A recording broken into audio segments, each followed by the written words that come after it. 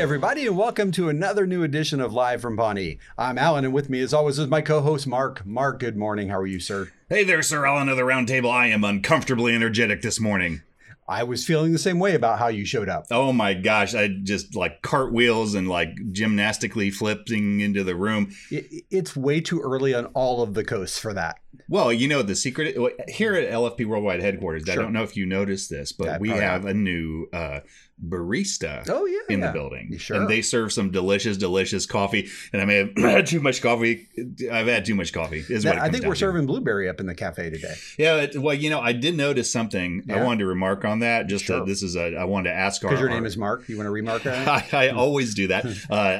You're clever. Your name is a verb. It still gets me to this day. Oh my gosh. Yeah. You just blown my mind. Yeah. I mean, more than this coffee.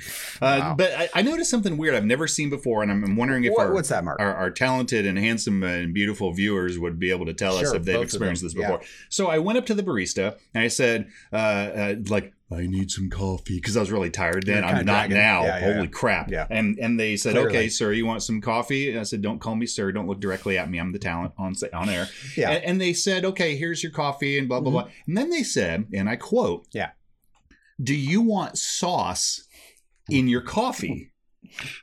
Have you ever heard that? I've heard like sea salt caramel, and then chocolate something or other. I don't know. I've heard flavorings. Sure. I've heard syrups. Yeah. I've never heard sauce. Well, we're fancy like that, I guess. Yeah. Yeah, it's a new thing up in the cafe there. Although I did, some guy asked me if I wanted sauce in my stuff once, and I said yes, and that was a mistake. So, but we won't. This is a family show, so we won't talk about that. Enough of back alley Alan. Yeah, this is modern day Family Man Alan. We don't talk about those days. They're delicious sauces. There's a caramel. Oh yeah, that. There's a sea salt caramel. Yeah. White chocolate sea salt. No. That would be ridiculous. That's just stupid. Yeah, it's dumb. And then chocolate, I believe, are the 4 flavors they had today. It's good stuff. Yeah. I used to work at this place that I don't know if you remember this or not. It had a coffee bar. It's called Marbuck's. I do remember that. Why hasn't Marbuck's come to the LFP Worldwide Headquarters studios? That's what I want to know. Well, actually, the upper brass is trying to work out a contract with them right now. Nice. Hopefully, there's going to be a cooperative crossover really soon. Yeah. It used to be that Marbuck's was a subsidiary of Viridian Dynamics. Oh, I remember that. Yes, I do. Yeah. I don't know. They may give up the rights to Marbuck's. Well, money talks, Mark. That's what I've learned in my many, many years of being on this planet. Yes. Yeah. Yeah. Money talks, and then there's coffee. There's coffee. It doesn't talk. No, and it doesn't rhyme either. I don't know what I was going for. Yeah. Like, if I remember, Marbuck's had the Torani, the syrups there. Yeah. That doesn't sound right. Yeah, Torani, Torani. No, I know that's a thing. Yeah, and it's a real thing. Because the Marbuck's is cheaper than that, right? Oh yeah. It's like Tarago, or it had some horrible knockoff. But Torani. I mean, it was nearly as delicious. Yeah, Morani. That's what it was. See. That's a good callback to Bugs Bunny. Nicely done. Yeah. We were talking about bugs this morning. We were. There's some of those episodes you can't watch anymore. In a lot of them, and then I was just watching Popeye the Sailor. Oh no, why? Like the early ones. You ruin that one for me too. Well, I certainly am. The black and white ones, like when it first came out, like in school. I want to say the 30s, maybe late 20s, but yeah, it was a while ago. Yeah. Can't do it. No, it's no damn good. Check that out on the Googles. Yeah, go look at it in a room by yourself with the headphones on. Yeah. Because God forbid someone hear that. I'm just saying. No. Yeah, you'll cancel yourself. You know what I'm saying? No, we're not endorsing. We're simply saying it's interesting from a historical perspective. That's fair. Yeah, I like that. Yeah, I like providing that context. Oh, I'm all about context. Context is king. Hey, speaking of context for today, Mark, I think we're actually here to cover a specific episode of Parks and Recreation. Is that right? That's what we do. Oh, yeah. Today. All right, I got to be honest with you. I'm crashing now. See, we waited too long. That's the downside of sugar, right? Everything's a hill. Did you know this? You pretty much are either on this side of the hill or that side. Yes, thank you, Kate Bush. Yeah. Is that who does that? Yeah, she running up that hill. Oh, yeah. I thought I made that up. No. That's an oldie but a goodie. Thank you, Stranger Things, for bringing that back. Yeah. That's where I heard it. Yeah. That's right. Yeah. So. What are we doing? We're doing this thing called Season 6, Episode 10, Second Chunce. Now, I don't think so. That's not a thing. It's a thing. Yeah. You'll see why in the episode. It's not even a word. At first, I thought it was a typo. Yeah. But the cart isn't a typo. No. See, we'll get to it. All right. We'll get to it. Harvey says no as well. Well, Harvey would know best. I guess. I thought that was a TV show. No. That was Harvey's Father Knows Best. I remember that show. It was awful. You almost had coffee spit all over you just then. The coffee spew. Yeah, that's one of my favorites. That does take me back to Marbeck's now. So, Mark. Just mean. You mentioned Harvey this morning. Yeah. What's up with him and Constantine? The battle continues. It rages, as they say. Apparently, this rivalry between him and Constantine, this just keeps elevating. It just get up and up. So, we need a de-escalation. That's what we need. You go down the list. They insult each other constantly. They used to fight constantly over parking spaces. Sure. Now they just refuse to even work with each other on the same day. Them on the same day. Yeah. Remember when Constantine had his hit sensation, Constantine's Comedy Corner? Harvey actually went under the radar and came out with his own comedic segment, Harvey's Har-Hars. Yeah, it was even worse. Didn't do well. Yeah, no. It's not great. Yeah. But they remember when they had the robots, the battling robots. Robots, yeah. Is a Robotron. Robonstantine. And that's right. Carvey. Because it the auto whatever. Yeah, I remember that now. And then Constantine's dating Hardy's sister. That didn't help matters at all. That just If you go out into the parking lot, they've elevated it. So right now, the parking lot of LFP Worldwide Headquarters, you know what you're going to find? Right out the door. Harvey and Constantine are continuing the trend set by our new barista. Oh. They got food trucks. Really? They have competing food trucks right now. What might one get at one of these food trucks, Mark? My understanding. I mean, after this recording, we're going to go out and have lunch, right? Oh, commercial break. Sure. I'm not going to wait. Fair. All right. Let's get to it. Harvey has a hot dog stand. Yeah. And Constantine has an onion ring stand, naturally. Oh, my God. Because what else are you going to do? What else would he do? Well, I'm just glad he's like deep frying them, because I thought he was just going to be like, just come up and take a bite. Raw onions. Yeah. That's what he's doing in the back. Actually, onion rings sound kind of good right now, I got to be honest. Yeah, they certainly do. If they could only stop having food fights with each other, because they're only like 15 feet apart. See, we should have put them on either side of the parking lot. You know, that would have been so much more smart. One of them could be over here in executive parking by my spot. And the other one could be over there by your spot. Oh, parking lot F? F, yeah. You know what F stands for? I do. It stands for parking lot. You better freaking get me back my parking space. F, yeah. Fail. For fail. Hey, speaking of fail, before we do that, Mark, why don't we talk about that episode that I mentioned earlier? The one that's not a word? It's a word. Chunce. Second Chunce. Yeah. Was written by Amy Poehler. Huh. Well, I guess it is a word then. She cool. would know. She made it up. Yeah. So it's an Amy word, which actually is true in the episode as well. So we'll get to that. Was it just written by Amy Poehler? It was written by Amy Poehler. I mean, she has the golden pen. The golden pen. The golden pen, yes. Okay. Usually most of the authors, author with the rest of the writing room, and sometimes there's an official co-writer as well. But in this case, not officially credited. Oh. See, honestly, I thought this episode, because it's supposedly, depending on how you count, maybe the 100th episode. It's real close. I thought Mike Shore co-wrote this with her. I feel like Mike Shore basically co-wrote all the episodes. Well, that may be true. Yeah. When he was focused on this show and not, exactly. Not on like the next show in his canon. You know what I mean? Like his corral, the Shore corral there. Yeah. Yeah. Yeah. You need to get in that Shore corral and continue watching the shows. Speaking of Mike Shore, he actually makes an appearance in this episode. I heard that. That's pretty cool. Yeah. So anyway, also directed by Dean Holland. So, I like Dean Holland. Yeah. So that Dean Holland, Mike Schur combo, or in this case, Amy and Mike. Pretty good. I agree. It packs a punch. Right. Yeah. So we'll get into that here. Score shortly. 3. Exactly. Well, you know what's funny is we're getting close to the end here. Amy wrote 5 total episodes. This is her 4th, which she got the golden pen. Right. And Dean directed 27 total, which sounds like a lot, and it is the most prolific. But this is his 21st. That tells you how deep we're getting into the show. Wow, yeah. We're there. I mean, basically, we're right at halfway through the season. Very, very close. Right. I think this or the next episode, depending on how you count them. Right. So, yeah, it's happening, Mark. It's happening. It's happening. That's what I heard. Hey, why don't we get into today's synopsises and we'll actually make it happen? Oh, thank God. I never thought we were going to get there. I was like, we 30 minutes. Go on and on and on. Let's move on. I love the banter. No, banter sucks. Okay. I broke this sucker down into 3 stories. Yay! Yay! The judges say yay. I did it. Now let's see if you got them in the right order. All right. So my A story. Pressure. My A story is entitled, "There's no council like city council, like no council I know." Thank you, Ethel. Yeah. It's beautiful. Is that who did that? Ethel Merman. Oh, I thought I made it up. All right. So here's the thing. On Leslie's last day as city councilor, she gives newly elected councilwoman Ingrid DeForest, which means Ingrid of Forest. Ingrid of the Forest. Just wanted to translate that for you. Yeah, thank you.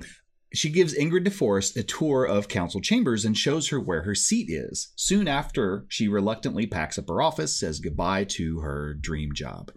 Ben tells her getting away from city council is the best thing for her. However, just then, they see on TV a live press conference with Sexy Dexy, Councilman Dexhart, responding to yet another sex scandal. This inspires Leslie to challenge Dexhart for his seat, and she begins preparations for another campaign. Ben points out a number of flaws, but Leslie isn't hearing it, and she pushes forward with such tasks as talking with Shauna Mulway-Tweep, seeing if she can get some business going there. AKA the Tweep. The Tweep.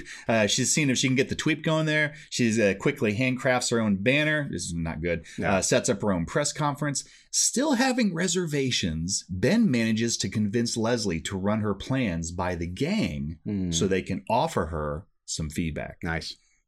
What will happen? What will the gang think about Leslie running again? How does Leslie's press conference go? Is there anyone that can change Leslie's mind about this? Stay tuned to find out. ... Nice job, Mark. I didn't really have a theme with my titles this week. It was semi-random. So, so my title of the story is, kind of playing on the French word there. Redux or reflux. Oh. Yeah. Yeah. Because, kind of a bad feeling there in your stomach. Yeah. Damn good. Yeah. So, anyway. I love those French words. I love the French. Yeah.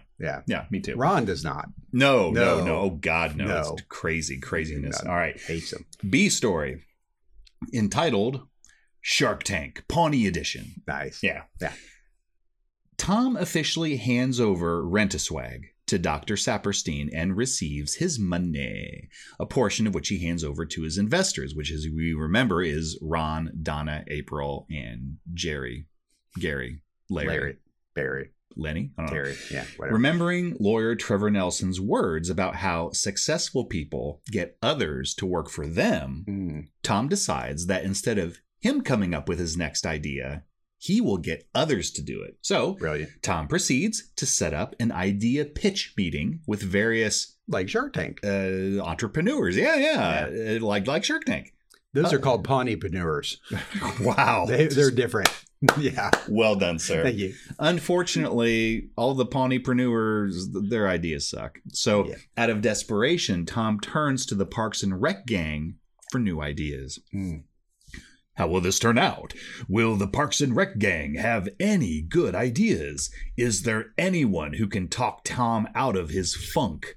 What will Tom plan on doing next? Stick around, podcast viewers. All will be revealed. ... Nice job. And by the way, your stories are in the correct order today. Oh, good. You know how I know that? No. Process of elimination. You've done 2 of the 3. Nice. And you agree with my official notes I was given. Wow. Because Mark, I'm way too lazy to actually do any of the work myself. You are. So I have the interns do that for me. I've often said that when I've spoken at several Parks and Rec conferences, they ask me, you did that. What's Alan like behind the scenes? Yeah. He's way too lazy to do just his own barely work. shows Like up. he almost doesn't get up off the cot that we have next to his microphone. If we're going to be honest, today was a tough one. Yeah, it really was. This coffee is starting to kick in. No, yours it's good. Clearly has. Well, I've got a second cup now, so I'm now uncomfortably energetic again. Wow. All right. I'm going to crash soon. Well, yeah, I was going to say it will wake you up here in about 20 What's your minutes. title for the B story? Oh, thank you. Mine is called Swag It and Bag It. I like that. Yeah, it's kind of funny. So rhyming's always funny. Yeah, rhyming is always funny. Yes. Continue, Mark. All right. C story. Incoming. This was it's incoming. This is a dumb one. This is what I have. Yeah. I channeled this from sometimes you go to the local drugstore to look for a birthday card. Sure. Last minute because you forget that it's someone's birthday. And then you go, I'm going to pretend I knew and I'm going to get some stupid card. Christmas, New Year's, all of them. Yes. So my C story title is Sex. Now that I have your attention, what the hell's the gender of our baby?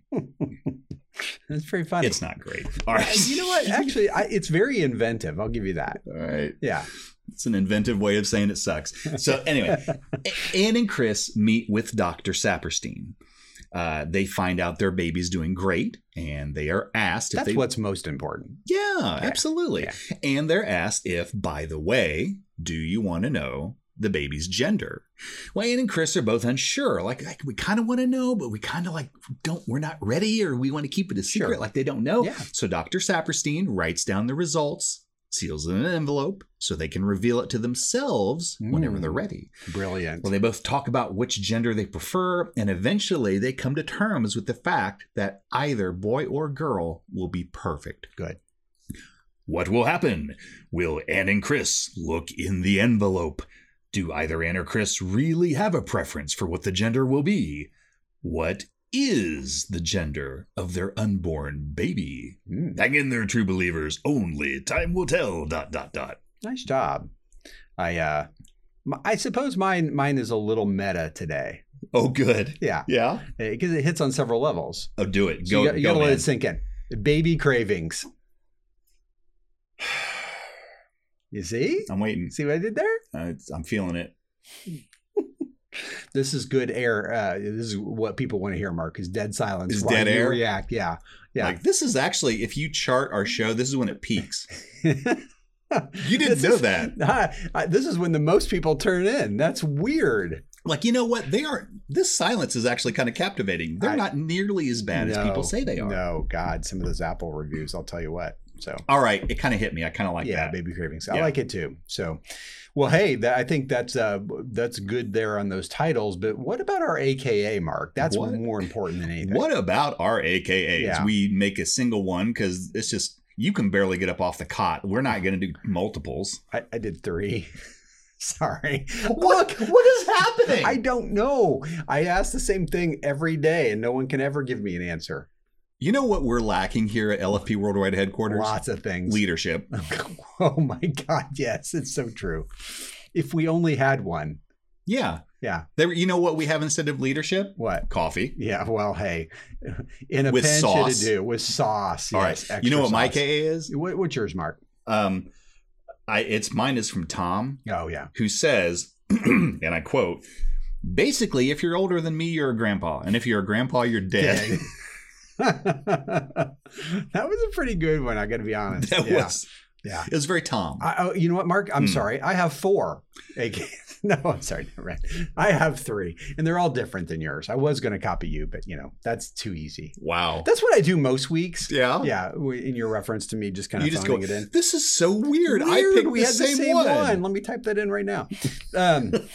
So these 3 lines just hit me funny. I'll just go through right quick. Andy.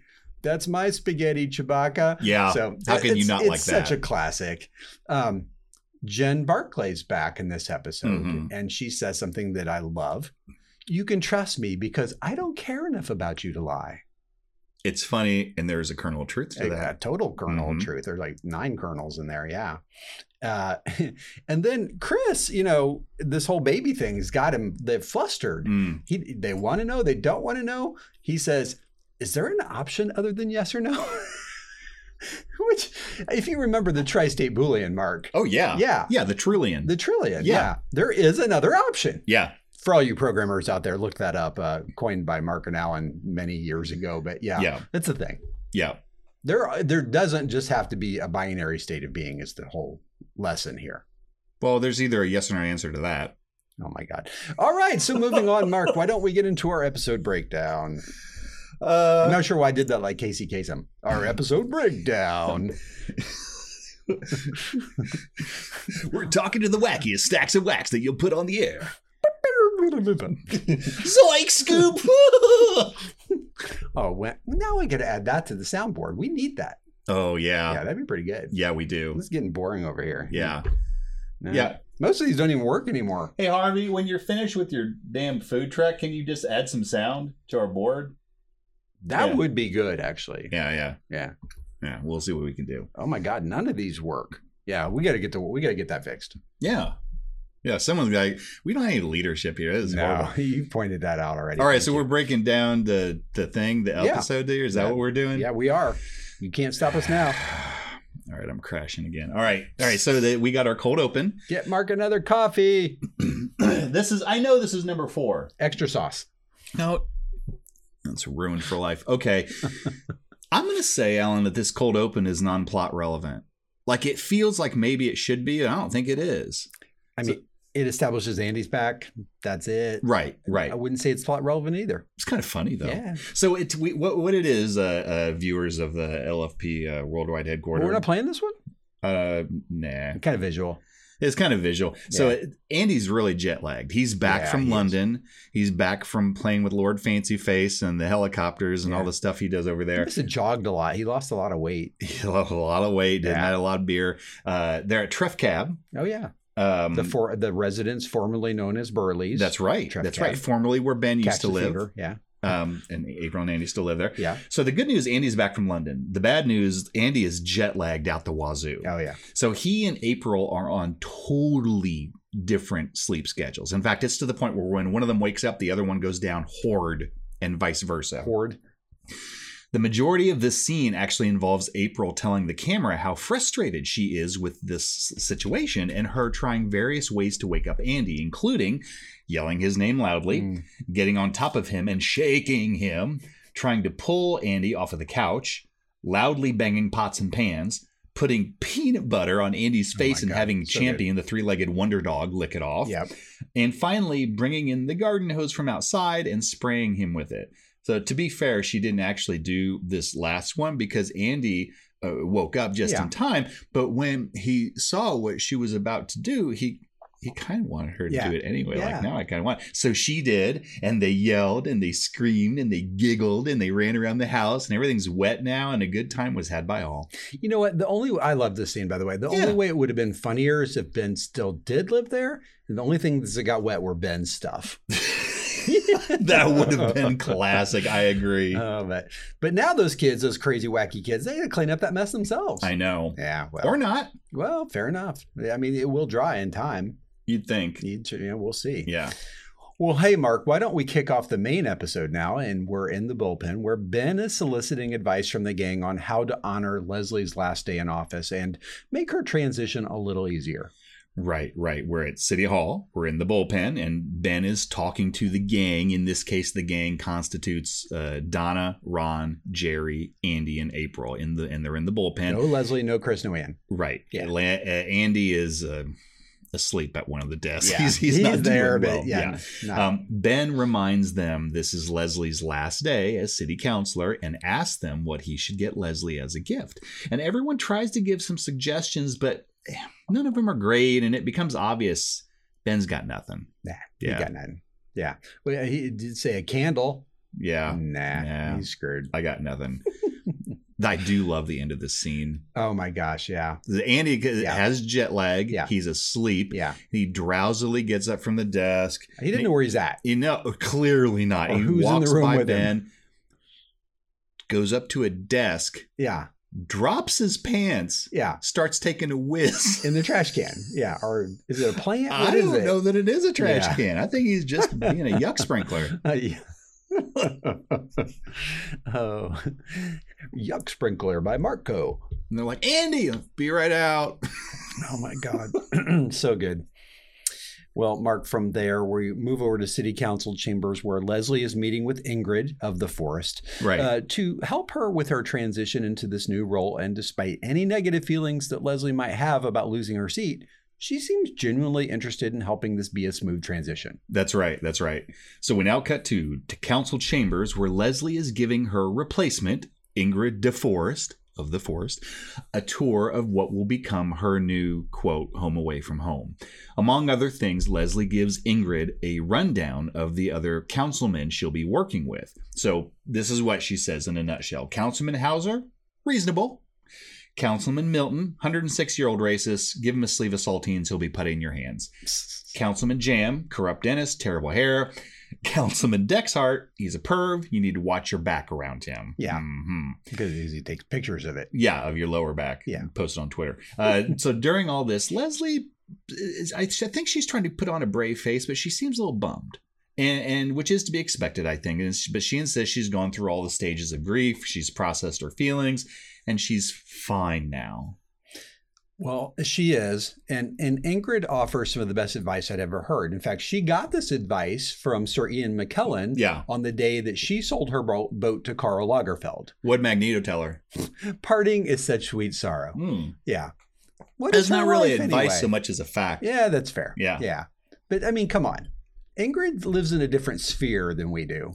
Oh, yeah. Yeah. That's made clear here. I also love that Leslie reminds us about the stages of grief. And I usually remember these, but I love that Leslie helped us remind it. Yeah. Alan, why don't you go down the 5 stages of grief? Yeah, sure. The first one is the grief there. You got denial. 1. Anger. 2. Internet commenting. 3. Cat adoption. 4.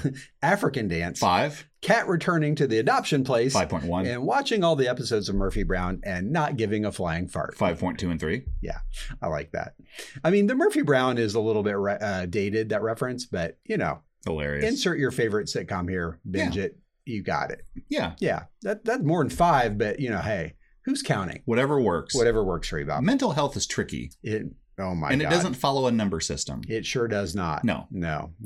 Mine's all over the place, as a matter of fact. But you know that. I do know that. Yes. Well, speaking of that, in the park's conference room, Tom is meeting with the lawyer Trevor and making final arrangements, for the sale and transfer of his very first successful business venture. But as a bonus, he gets a free lesson in the power that can accompany wealth. That's right. So we're still at City Hall, and we see Tom meeting with lawyer Trevor Nelson. Nelson. In the park of the Hampton Nelsons. Yes. In the park's conference room, the Jerry Gergis Memorial, I think. Is that what it is? It is. I wrote that down. And as you said, they're finalizing the Rent-A-Swag buyout agreement. Hey, Harvey, play the clip, please. And finally, here's a check for the entirety of the purchase of Rent-A-Swag.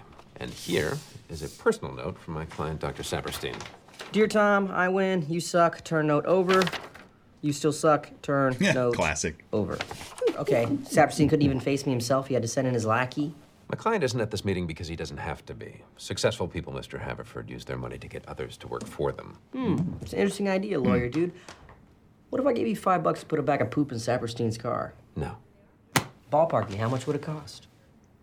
$10,000. Counter offer. Why don't you just do it for the story? Goodbye, Mr. Haverford. Hey, you know what? I think that's brilliant. Why don't you just do it for the experience? Yeah. I'm going to use that one. Yeah, just do it for the story. Yeah, I mean, see if you can get some new intern here. Yeah, just do it for the story. Who's here today, Harvey or Constantine? Allegedly Harvey. Harvey. No, he's back out his food truck again. Oh, God dang it. Yeah, I know. It better be good. That's all I got to say. I think they ad-libbed that last part of that. I feel like they did too. Yeah. My favorite part of that scene, Mark, is literally the next scene when they zoom in on Henry Winkler, they're Dr. Saperstein. Yeah. And he's like kind of the deep throat moment. It's like, how many times did he turn over the paper? Right. Ooh, that's disappointing. It's very sinister. Is it done? Is it done? It's a little bit like Lord Sidious, or no, what is his name there? Darth Sidious or Emperor Sidious Stein. Aren't you a Star Wars fan? Yeah, whatever. So Star Trek's better. I'm just saying. You're talking about Palpatine. I am. Yeah. Yes, whatever. I've heard of his name. Whatever. Well, Mark, from there, we're going to bounce back over to everyone's favorite OBGYN, as I just mentioned, Dr. Saperstein and his alter ego, Mr. Hyde. Yeah. And we learned that yes and no are not necessarily always a binary choice. Yeah. After receiving a call confirming the buyout transaction is complete, we see Dr. Saperstein meeting our favorite parents-to-be, Ann and Chris. And in a nutshell, the baby's doing well, is unbelievably symmetrical, could be a superhero. Probably. Ann and Chris love Dr. Saperstein, and Dr. Saperstein offers to tell them the baby's gender. When it becomes clear Ann and Chris are unsure whether or not they want to know, Dr. Saperstein writes it down, puts it in an envelope, seals it, and gives it to them so that when they are ready, voila. It's like the Oscars. Yeah. Get an envelope. Yep. Unseal that puppy at home. Yep. And in the meantime, Ann's going to eat. Well, not the letter, but something soon. As much as you Maybe can. The letter. Maybe. Get that girl something. That's right. Well, Mark, over in the Jerry Gergich Memorial Conference Room. Yep. It's time for the investors to get their distribution from the sale of Rent-A-Swag. And each of them, especially Tom, will now have a chance to make a decision about what to do with their share of the profits. Yeah, we cut to the City Hall, the Jerry Gergich Memorial Conference Room, like you said, and we see Tom once again meeting with the Rent-A-Swag investors, Donna, Jerry, April, and Ron. And Andy's there too, about ready to fall asleep. He's sitting beside Sounds right. April. Tom gives everyone their shares of the profit, revealing that when the dust settles, Tom, is going to be left with $32,000. Wow. He's basically a millionaire. Basically. Remembering the words of Trevor Nelson, Tom remarks that successful people use their money to get others to work for them. And so, instead of him coming up with his next big idea, he's going to let others pitch their ideas to him and invest in the best one.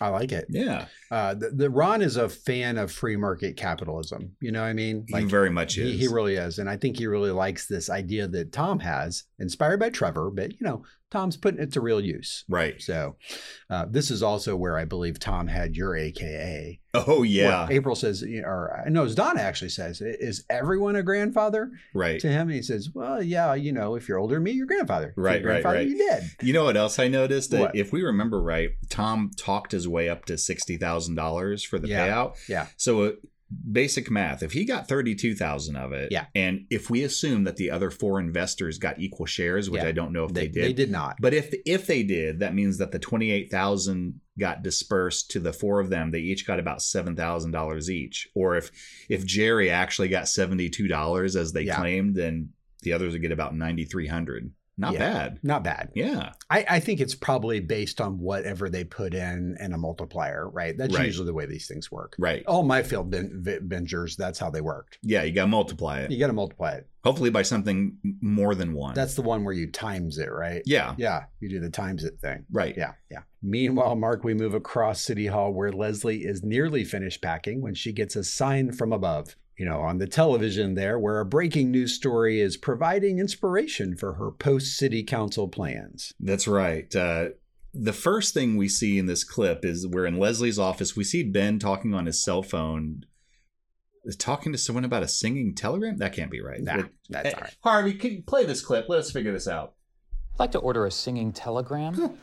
Well, my wife lost her job, so maybe something sad and slow. Yeah. Do you know anything from the Requiem for a Dream soundtrack? Ooh. This is a bad idea. I'm hanging up now. Bye. Oh. Well, Ingrid has settled into my office, and this box contains the last of my stuff. Although I might have left some salt packets in my desk. Maybe I should go back for those. Honey, it's okay. There'll be other salt packets. But not the kind that snaps in half, maybe. Okay, I know I'm a broken record, but getting away from the city council is absolutely the best thing for you. Trust me. After I was impeached as mayor of Partridge, I came back from college and ran in the next election. Now, my opponent's campaign slogan was Ben Wyatt, blah. Not bad. He won by 60 points. I don't know what I'm going to do with myself. Whatever you do, you'll be great.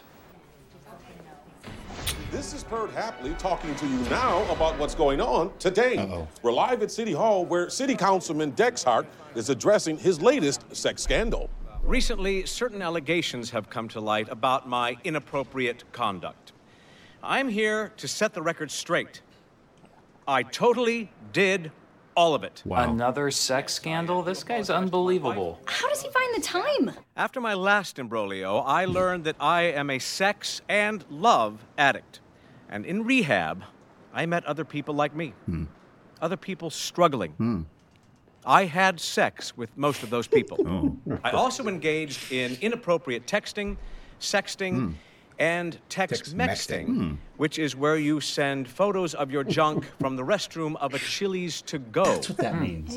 Does this make me a bad boy? You tell me.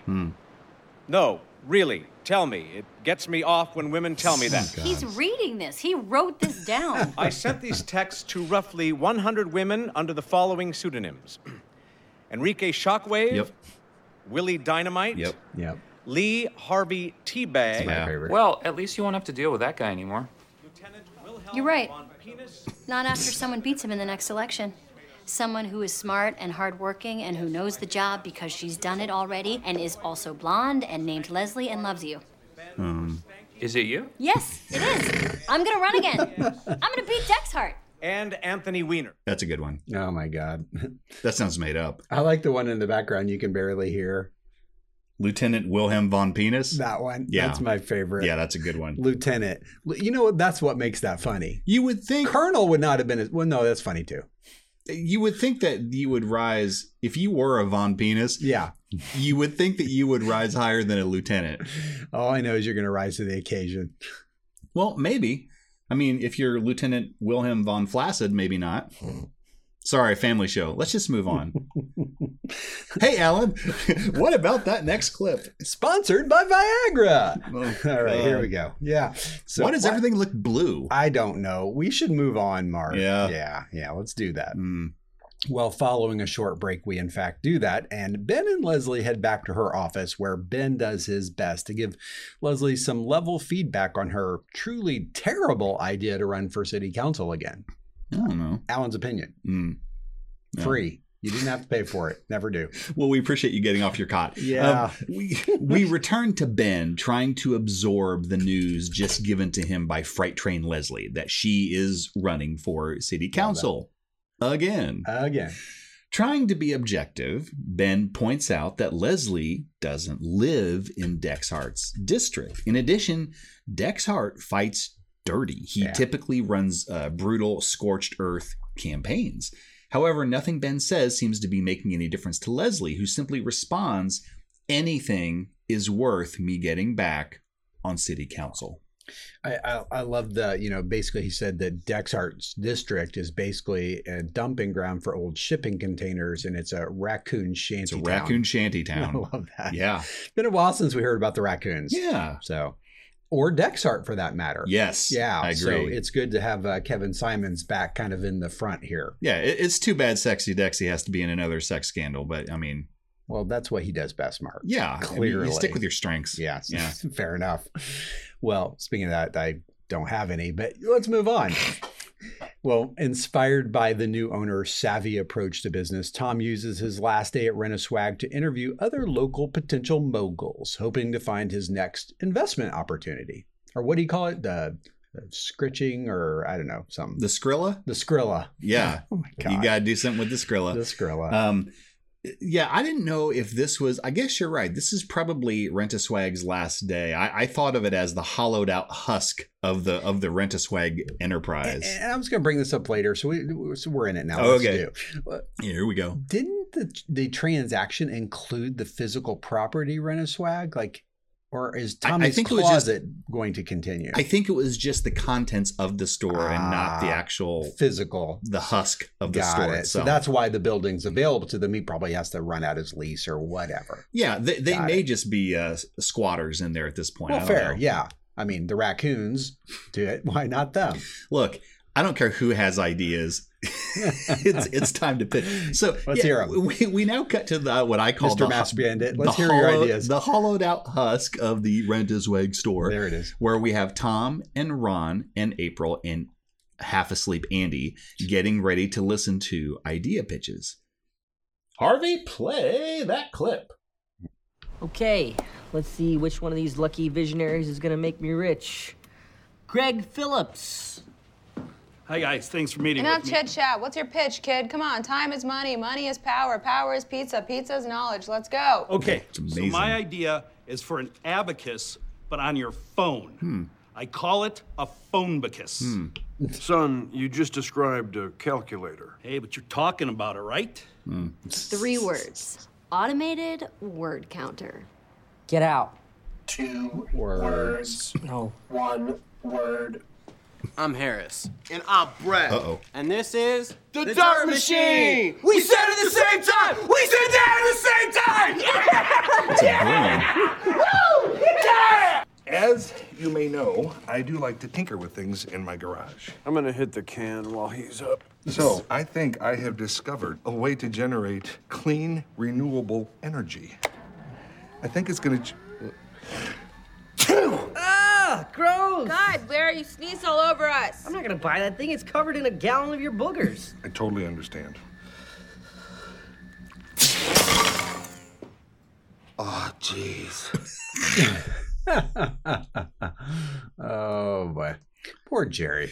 Did you hear that hum as he turned that thing on? It may have been on the cusp of generating a black hole.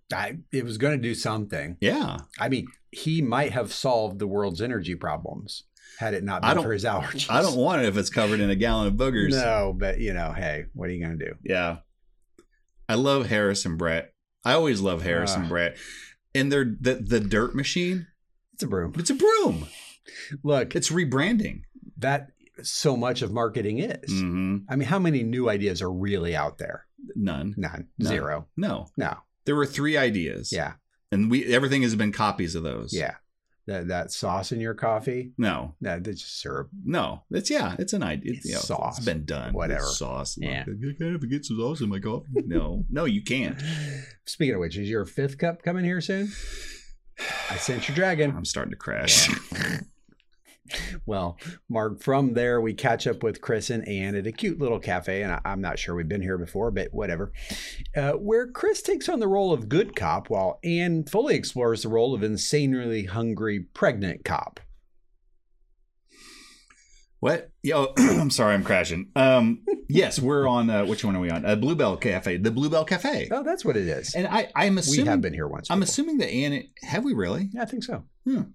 So it looks like the Bluebell Cafe seems like someplace that you would enjoy a brunch. Yeah. It's like a tea room, it seems. Yeah. Would you agree? I would. Something along those lines. See, I know things. So they're sitting there and they're enjoying lunch or brunch. Or tea or whatever. They're discussing the gender of their unborn child. And we discover basically 2 things. A, they would both be thrilled if they were to have a girl. And B, Anne is very pregnant, very starving, and more than a little crazy right now.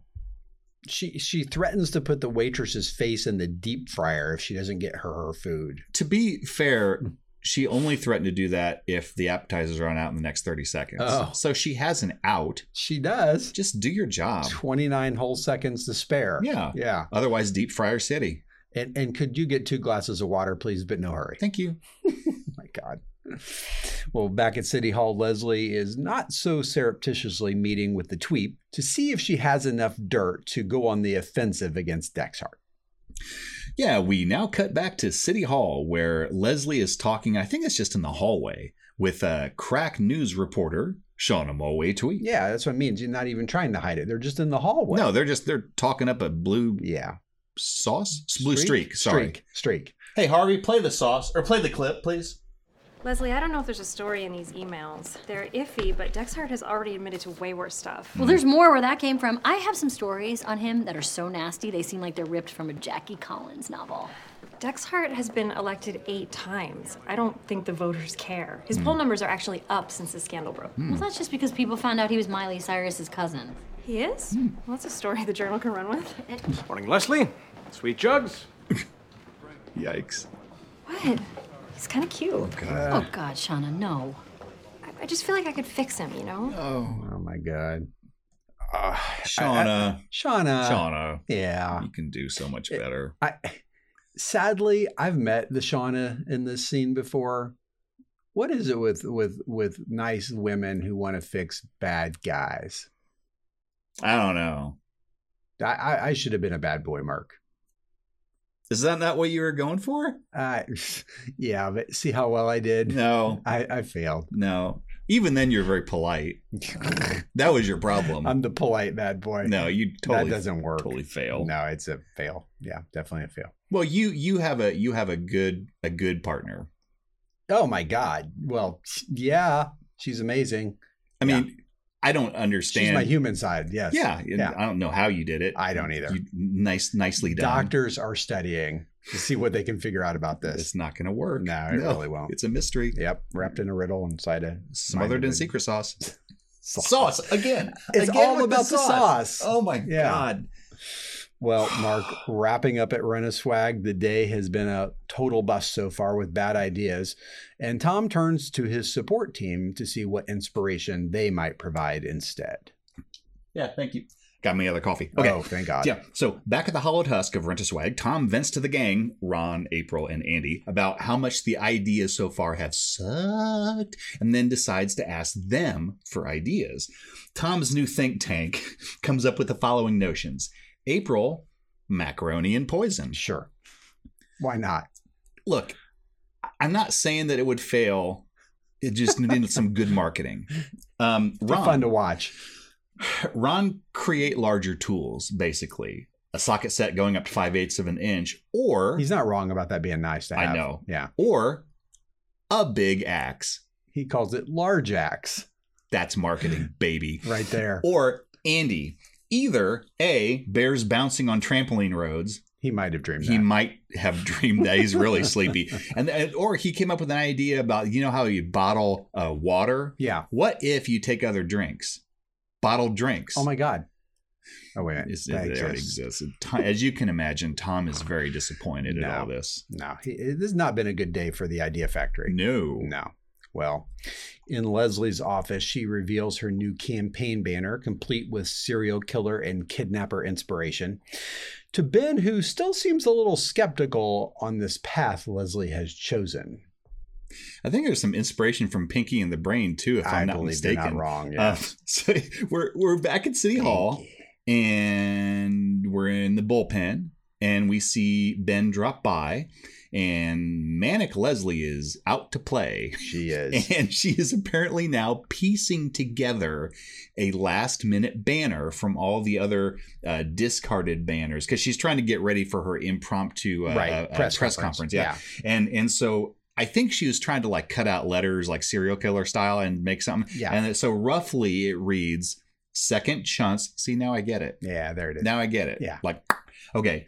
Second chance, the number 4. Yeah. Lesle, Lesle. So second chance for Lesle, perv dex xxx hurt equal birthday mouse, which is Pinky, and he's wearing a birthday hat. Yeah, that's right. Birthday mouse. I mean rat. It's the closest thing that she can find to rat. Anyway, Ben tells Leslie, like, after he goes, what? Ben says, Leslie, this isn't you. This is scorched earth. This is like this, crazy. Yeah. Crazy town. Leslie tells Ben she needs him to support her in this. And then Ben has the idea to gather everybody in the bullpen, have Leslie explain to them what she's thinking, and get some feedback. See, now you're talking. Leslie thinks that's a great idea. Yeah, she does think that's a good idea. Yep. We will see. Speaking of crazy train. Well, Mark, back at the diner, Anne is finally satiated enough to take a quick break from food while she and Chris debate the pros and cons of each potential gender of their soon-to-be baby Smurf. Wait, nope, that's not right. That's what it says. It is not a diner. This is a cafe. Oh, I'm so sorry. Yeah, you know how you tell the difference? Is Ingrid there? No, cafes have sauces. Oh my God. Yeah. So we now cut back to the Bluebell Cafe, and Anne and Chris continue to discuss the gender of their unborn child. And we discover 3 more things. A, they would also be thrilled if they were to have a boy. Sure. B, Dr. Saperstein's handwriting. They give in. They look in the envelope. Dr. Saperstein's handwriting is absolutely horrible. It's indecipherable. And then C, when Chris calls to like get to the bottom of this, what in the hell did you just write to determine the gender? He finds out Dr. Saperstein is out for the rest of the day. Oh no. Chris has literally never been more stressed out. Yeah. So stressed that Mark, he eats a carb. Don't say that. No. He ate a carb. I don't want to hear that. He ate a carb. Dude. Why, Chris? Oh, my God. He is desperate. He really is. Yeah. I want to talk about this scene later. Yeah. I'll tell you why. Well, Mark, back in Leslie's office, it turns out most of the staff are in agreement about Leslie's future plans, but clearly not everyone is against the idea. Which I think is a red flag. We now cut back to City Hall, where the gang has gathered in the bullpen per Ben's idea to hear what Leslie's thinking about doing. Harvey, play the clip, good man. Oh, good, you guys are here. Okay, everybody gather around. I have a big announcement. I am officially seeking re-election to the Pawnee City Council. I am going to be running for Dexhart's seat, and the campaign starts now. Huh. Oh, I love the sound of silence before a big cheer. That's what's happening, right? Who wants to hug me first? Donna? Leslie, you were just recalled. This seems a little desperate. What? Desperate people don't get elected. Does this look like the work of a desperate woman? Please vote for me, Menorah Bowling Ball. No, because I am on fire and on a roll. That's a symbolism, guys. Leslie, no offense. I heard a lot of bad ideas today. This is the worst. April? I would love it if you ran an insane campaign and basically turned into the Joker. Yeah. But that means you probably shouldn't do it. No. Andy? I don't know, Leslie. It seems risky. Yeah. And I'd hate to see you go through another tough fight. Yeah. Wow. But I could be wrong. I haven't pooped in 3 days. Oh. Okay. Ron, you have always given me sage counsel, and your words carry great influence, so what do you think I should do? I do not think you should run again. What the hell do you know, dum-dum? All of you. Look, this is my only option. I am running again with or without you. Leslie, you're running for office again? What a great idea. How can I help? Oh, boy. That did it. Wow. I was a little stunned that Andy not only seemed lucid, but I'm like, he's kind of on it. Brilliant. But he hasn't, those toxins are building up in his body, Mark. He's impacted. He's impacted. Yeah, he's turtling. Wait, no, he wishes he could turtle. That's the problem. Yeah, he's hiding in the shell. He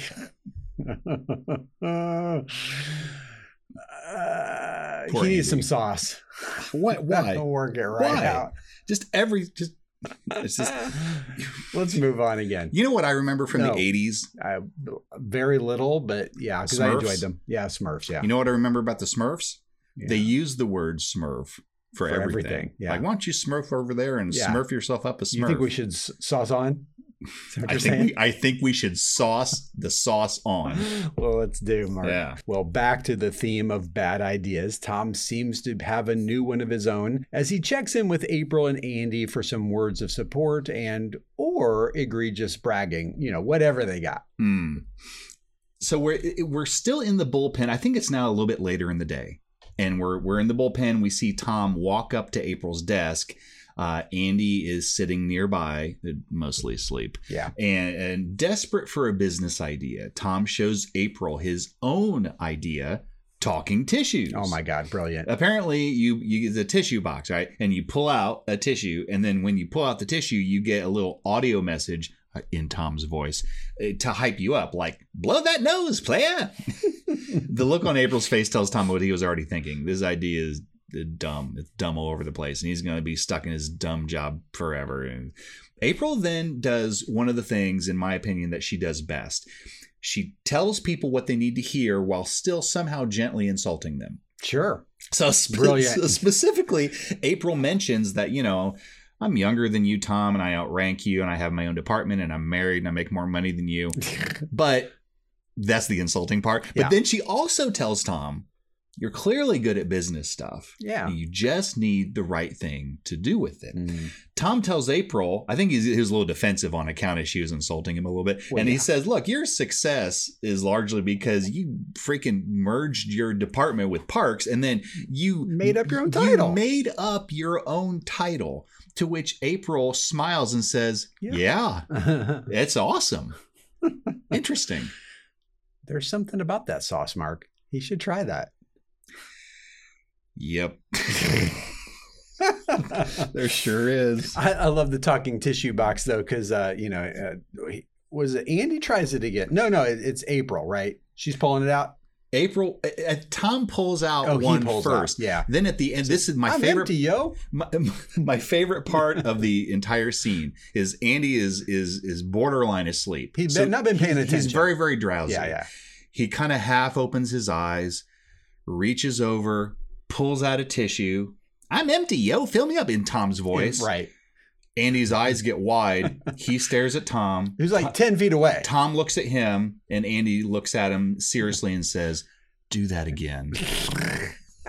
Like, how did you throw your voice He's into an that amazing box? ventriloquist. It's amazing. Yeah. He got his voice to come out of that little tiny box. Yeah. That's weird. Well, early the following morning, Anne and Chris can't wait any longer, and they drop by Dr. Saperstein's house for some clarification. Yeah, it is now early the next morning, and we cut to the house of one Dr. Saperstein, where we see Anne and Chris pull up, get out of their car, and knock on the front door. Harvey, play that clip, sir. What could you possibly need at 6 in the morning? We couldn't read your writing, and we need to know the sex of our baby. I'm watching cartoons with my son. Daddy? And Elmo Fun One is on. Stop it. Hey, what's up, beautiful? John Ralphio. I live in the guest house. What do you say you and I get together in a special way? Oh. I'm pregnant. The more the merrier. With my baby. Well, you can come too, beautiful. Look at that. I guess sometimes I call men beautiful, too. I guess I'm open-minded as hell. I think you're pretty good-looking. Thank you. Just read that and tell us what the sex is, please. Wow. It looks like the chicken that wrote this had a stroke on the paper. Listen, I kind of remember, but I don't want to say anything that's wrong. Give me 15 minutes. I will get dressed. We'll go down to my office. Okay. Well, have a good day at work today, Daddy. Also, if you don't know already, there's a malfunction with the TV where it keeps ordering porno, like a ton of porno. Like, how can someone watch that much porno in one sitting? Only when you're out of the house. So if you see it on the bill, that's why. Okay? Thank God he explained that. Yeah. That's a free feature on the LG TVs. Is it? Yeah. That it keeps on ordering porno? Yes. Kind of dated. We dropped the O a while ago. So Yeah. He just wants to be exact. Yeah. He wants to cut through the haze. Oh, fair. Yeah. It's clear understanding. Yeah. Thank God he explained that, though. Yeah. John Ralphio's an interesting dude. He is. I love Ben Schwartz. He's great. He's a nut house. Yeah. What he did with that character is pretty amazing, actually. Yeah. And Henry Winkler, too, quite honestly. Like, oh, yes. This is like kind of the return of Henry Winkler, and he's now still doing a lot of new parts, and it's terrific to see him out there. Yes. Yeah. Well, back in Leslie's office, she's preparing her speech for the upcoming press conference about her future. When Ben delivers the present he finally chose for her last day in office.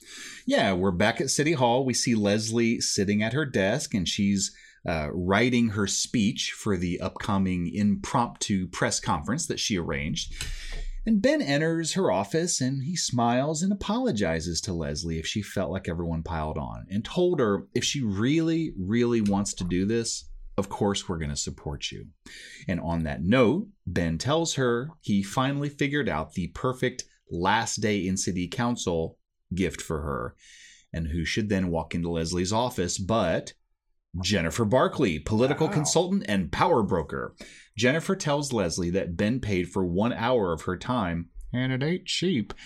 She heard Leslie could use a little consulting, grabs a chair, sits down, and they start talking. All right. Well, while we wait for that to see, while she and Jen chat about her potential future, Tom checks in with his far less expensive mentor about his own next steps. Yeah. I mean, how much could some bacon cost? It's not that bad. Well, the Canadian back bacon market, it's like you wouldn't believe it. Yeah, it's escalating. I know. Yeah.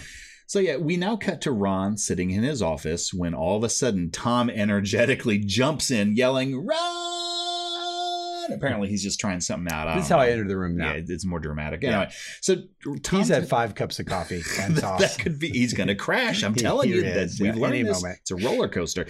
Tom tells Ron he's got an idea. Just like April created a new position for herself, Tom wants to do the same thing for himself. And so he tells Ron he's now looking at Pawnee's new business liaison. I don't like French words, but I do like the word business. Continue. Since Pawnee could use more private sector money after the Eagleton merger, Tom will find companies looking to move or expand and convince them to do it in Pawnee. It's not a bad idea. Ron is impressed and wholeheartedly endorses Tom's idea, unlike his earlier talking tissue idea, which Tom also shows to Ron. He's not a fan. Someone's got the sniffies. Right. Tell your mama you love her. Step up your vitamin C game, bro. That one's my favorite. Well, back in Leslie's office, Jennifer reacts to Leslie's plan and gives her some specific feedback that Leslie needs to hear, and which puts her friend's previous concerns in perspective. Yeah, we now cut back to Leslie's office. Leslie and Jennifer are in the middle of a consulting whirlwind, but not all the winds are blowing the way Leslie expected. Hey, Harvey, play this clip, please. Thank you. So they recall me after all I've done for them. Ridiculous. But Dexhart now has another sex scandal. Of course he does. And the plan is I'm going to run for his seat because how do I lose to a guy like that? That's a great idea, right? It's a terrible idea. I knew it. Wait, what? First of all, you could lose to a guy like that. Terrible people defeat great people all of the time. I should know. Those terrible people have paid me so much money. I have a condo in every Virgin Island. Now, you might win. You're smart. Ben is smart. You might win. But why would you want to? Because it's my dream job. Then dream bigger. There it is. Look, you love this town. It's being run by monsters and morons. Get a better job. Rise above their heads. Effect change at a higher level. Don't be the kid that graduates high school, hangs out in the school parking lot. Be the woman who moves away, climbs the ladder, and then confidently comes back and has sex with her hot old English teacher just for kicks. Is that what you did? Yeah, Ms. Drew Baker. Sex is pretty good, thanks to me. Look, Pawnee has done you a favor. You've outgrown them. You've got talent, you've got name recognition, which means that you have a bright, wide-open future with 1,000 options.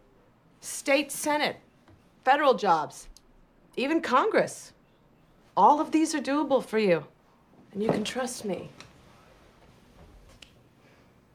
Because I don't care enough about you to lie. There it is. Uh-oh. Oh, time's up. Okay, if you want to keep talking, you're going to have to pay me $1,200 more. I just need to... I swear to God, if you say one more word, you will legally owe me $1,200, and I will sue you. Let's not end it like that. Okay, great to see you, Leslie. Those 5 words are on me. Should I move this back? Don't answer it.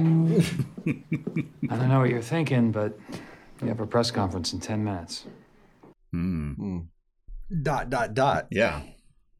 Well, while we wait to see what happens there, Mark, we bounce back over to Dr. Saperstein's office, and the moment of truth is upon them. That's right, the doctor will soon tell them the sex of their child, but first he has to find several crates worth of lubricants that have gone missing. Or sauce or something. It's like a Hardy Boys mystery. It is. The case of the missing lubricant. Oh, my God. I know what happened. Sounds like we're in a sticky situation. Yeah. All right. So we this now... thing writes itself. I know. It's like, why are you even here?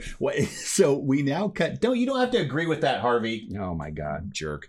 Dick. Grumble guts. Okay, we now cut to Dr. Saperstein in his office with Ann and Chris. And as Dr. Saperstein leaves to get their file and look for the lubricant, Ann and Chris nervously and excitedly chat, with both of them swearing to each other that they don't really have a preference, boy or girl. Dr. Saperstein comes back in the room and announces, "It's a boy!" Both Ann and Chris cheer and then look at each other and admit, while they didn't really have a preference, both of them kind of wanted it to be a boy. So they did have a preference. I guess that's what a preference is. I guess it is. If you look in Webster's, that's what it means. So I guess they did have a preference. Yeah. I think it's good that the baby's healthy. Yes. Boy, girl, doesn't matter. I mean, if it's a boy. Wow. I'm kidding. We wanted a girl first. Boys are awful. No, boys suck on ice. They're terrible. Yeah, so it really needs to be a girl. I don't recommend them. No. Not at all. Somewhat necessary in the math of the thing, but whatever. Well, I mean, not if you have the right... I'm just going to stop. We're not going to keep reusing that word. No. Stop it. I do love that Dr. Saperstein offered to allow them to adopt his children, his adult children. They're in their 20s and they're terrible. They're terrible. He has all of his patients. They're the worst ever. Oh, my God. Well, in the press room, Leslie is about to have her own moment of truth, and we don't yet know the direction of her future, but she's made a decision, and it's time for her to share it with the press but I think mostly herself. Yeah, we now cut to the press conference room at City Hall where a slew of reporters have gathered to hear what Leslie has to say. And Leslie goes up to the podium and she addresses them all, tells them she has a big announcement about her future.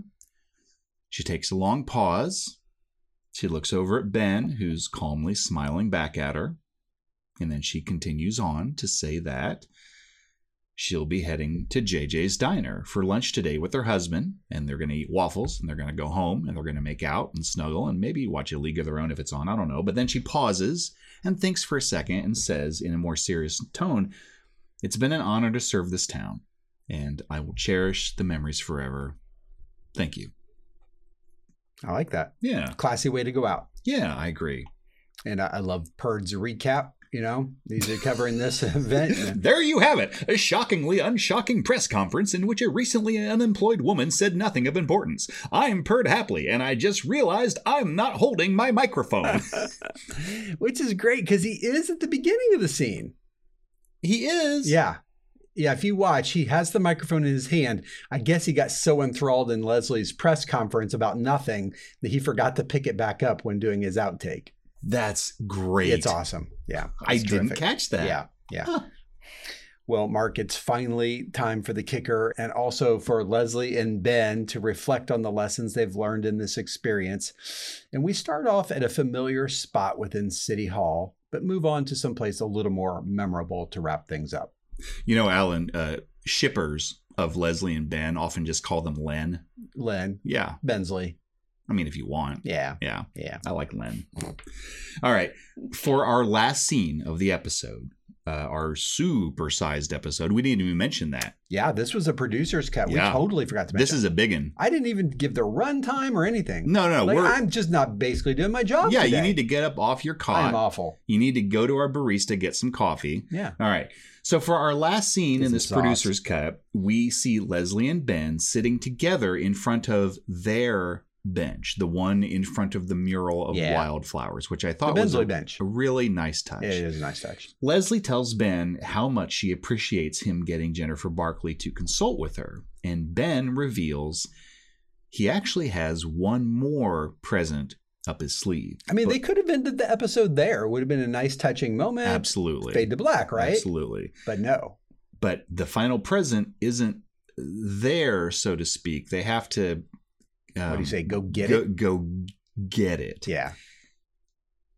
And we then hear a French song playing, and we transition to Leslie and Ben taking a whirlwind trip to Paris. Wow. And we see a montage of Leslie and Ben doing various things in Paris while Leslie narrates off screen. In times of stress or in moments of transition, sometimes it can feel like the whole world is closing in on you. When that happens, you should close your eyes, take a deep breath, listen to the people that love you when they're giving advice, and remember what really matters. And if you have the ability to go to Paris, by all means, go to Paris. Love it. Yeah, this scene for me, Mark, is... Well, I love it, first of all, just period. But having been to Paris, it is show off. I know, but they say it is the most romantic city and all that stuff. I think we actually found it that way. We really liked it. And I found the Parisians delightful, quite honestly. Everyone's like, oh, they're all rude. I'm like, not so much. I felt the people in London were far more rude than the people in Paris. And you can go to any town in America and find rude people. But we actually like the Parisians. I thought they were very nice. So nice. And the whole lock thing, I don't think they were doing that there, but Ben goes off screen for a moment. He comes back with a lock, and he has written Leslie and Ben on it with a little heart, and they lock it on this maybe 20 feet long fence where there are many, many other locks in place already. Is that the Pont des Arts? That is the Pont des Arts. Yeah, or something like Nailed that. It. Your Frenchie's good. Well, that's by the Seine River. The Seine, yes. Yeah, that's what I said. The Seine River. I think you said Seine, but either way. I'm pretty sure I did. I said Seine. We'll roll the tape out. Yeah, because we did this on tape. But the thought is you put your names on a lock, you lock it on a fence, and it's supposed to symbolize that you're going to be a couple forever. That's there forever. That's there. Or until the government cuts the locks off because of the crushing weight on the bridge of these thousands and thousands and hundreds of thousands of locks. Yeah, that's a good point. Yeah. Yeah. That's probably why they don't do it no more. Well, it's illegal. Well, there's that. They still do it. They still do it? Oh, yeah. All right. Well, when we go back to Paris, I'm taking one with me. Did you know? Maybe mine will be the one that makes it fall into the river. Did you know that it got stolen? What, Dad? The Leslie and Ben one? No. I'm not making this up. I was going to ask if we thought that was a real thing, like if they left it there. So what's the story? Mike Schur made a tweet, and he actually took a picture. So he took a still from this episode. Yeah. He took a picture then and like circled where it should be, and it's gone. It's and gone. Mike Schur said something somewhat diplomatic. I think it may have been a tweet, and said, oh, this is lock. And I think Adam Scott tweeted it, and he's like, this is a crappy thing to do. Yeah. He was a little bit more direct. a little less diplomatic. Yeah. That's too bad. And this was also during the montage, another French word, where this is where I do not like the word montage, but I do like the word music.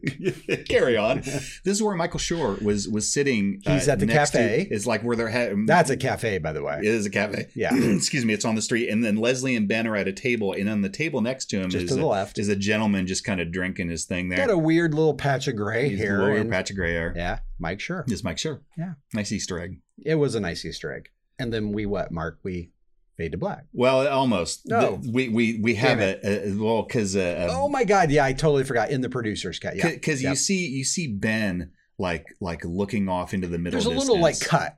Yeah, and you think maybe that's the end of the episode, and they come back and like you see Ben like looking off over the camera's shoulder. Yeah, like off into the distance. He's in awe. And he's like, I'm starting to feel this. Is it like he's like really just almost in shock and awe? He can't believe he's seeing the thing. And so you would think like maybe they're in Paris. So he's like, it's Paris and stuff. It's the Arc de Triomphe or the Eiffel Tower or something important. Is right? that you pronounce that? Okay. Yeah. So apparently that's not it. No. This is what Leslie says. This is what you wanted to see, like this thing that you're in awe. You're looking at. It's the bridge from the movie Inception. It's like, yeah, like, so I want to see that. You're in awe about that. But behind us is the Eiffel Tower. Like literally they do a shot over her shoulder and there's the Eiffel Tower. Like right there. He's staring at a bridge. You're Mr. Inception Bridge over here. And it's like, yeah. It's Inception. Right, here we go. Yeah. Ben is a nerd. He is a nerd. I love Christopher Nolan films, so I'm right there with him. Yeah. But I would turn around and look at the Eiffel Tower too. Please, come on. Fade to black. Fade to black. Yeah. All right. Well, hey, Mark, I'm a little parched. I thought maybe we'll take a quick break. We got to go to the parking lot. We'll go out to the parking lot. Yeah. Yeah, get some from rings. the food trucks. Yeah. Grab another cup of coffee with some extra sauce and then come back and score this thing and go home. Yeah, but okay. Let's do it. Let's do it. We'll be right back, everybody. Yep. Are you looking for the perfect dessert location? Are you a fan of puns? Well, then by all means, come on down to Greater Pawnee and visit Cakey J's Cheesecake Facility. Hello, this is Ron Swanson. Cakey J's Cheesecake Facility, please note I said facility and not factory, our lawyers tell me this is important for legal reasons, is well known throughout Pawnee and many parts of southern Indiana for having some of the best cheesecake dishes you can find. However, many do not know about the non-cheesecake portion of their vast dessert menu. Here are 10 of their most popular menu items. Number 10. Simply Flantastic. Salted Cajita chocolate flan served with coffee. Number 9. Flight of the Crumblebee. A very crispy crumb cake drenched in honey. Number 8. The Plots Thickens. Occupying the sweet spot between cake and pie, this Plots is drenched with thick caramel. Number 7. Game of Cones. 2 ice cream cones with your choice of flavors. The game is which one you will finish first. Number 6. Slice, Slice, Baby. Following the success of Game of Cones, you get 2 cake slices of your choice. Number 5. I only have pies for you. Similar to Slice Slice Baby except with pies. Number 4. S'more some sugar on me. A giant s'more sprinkled liberally with turbinado sugar. Number 3. The Graham Reaper. A series of graham crackers encased in a thick chocolate coating. Number 2. The Grunt for Blue October. The line between cobbler and grunt is a fine one, but there is no dish finer than this blueberry delight. And number 1. Pandowdy with a chance of cake balls. Another variation on cobbler, this delicious apple pandowdy dish is served with 3 to 4 small spheres of cake. When you go to Cakey J's Cheesecake Facility, be sure to tell them Ron sent you, and they will allow you to order off of their secret menu, which includes my favorite dish, Hog and Daz, a small bowl of ice cream served with a heaping pile of bacon. Thank you.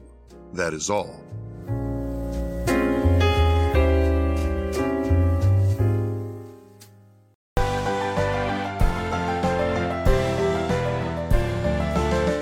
All right, everybody, we're back. Well, Mark, we normally talk about deleted scenes at this point. Yeah. But there weren't none. Well done. Yeah. So done. Yep. Bye, everybody. No, you know what? A brilliant person said to me during the break, hey, Alan, you know how you didn't do the thing there at the beginning because no leadership? And you said, yeah, Mark, you're right. Yeah. Well, whoever that was. We don't have to share that, but yeah. Why don't you just pour salt in the wound?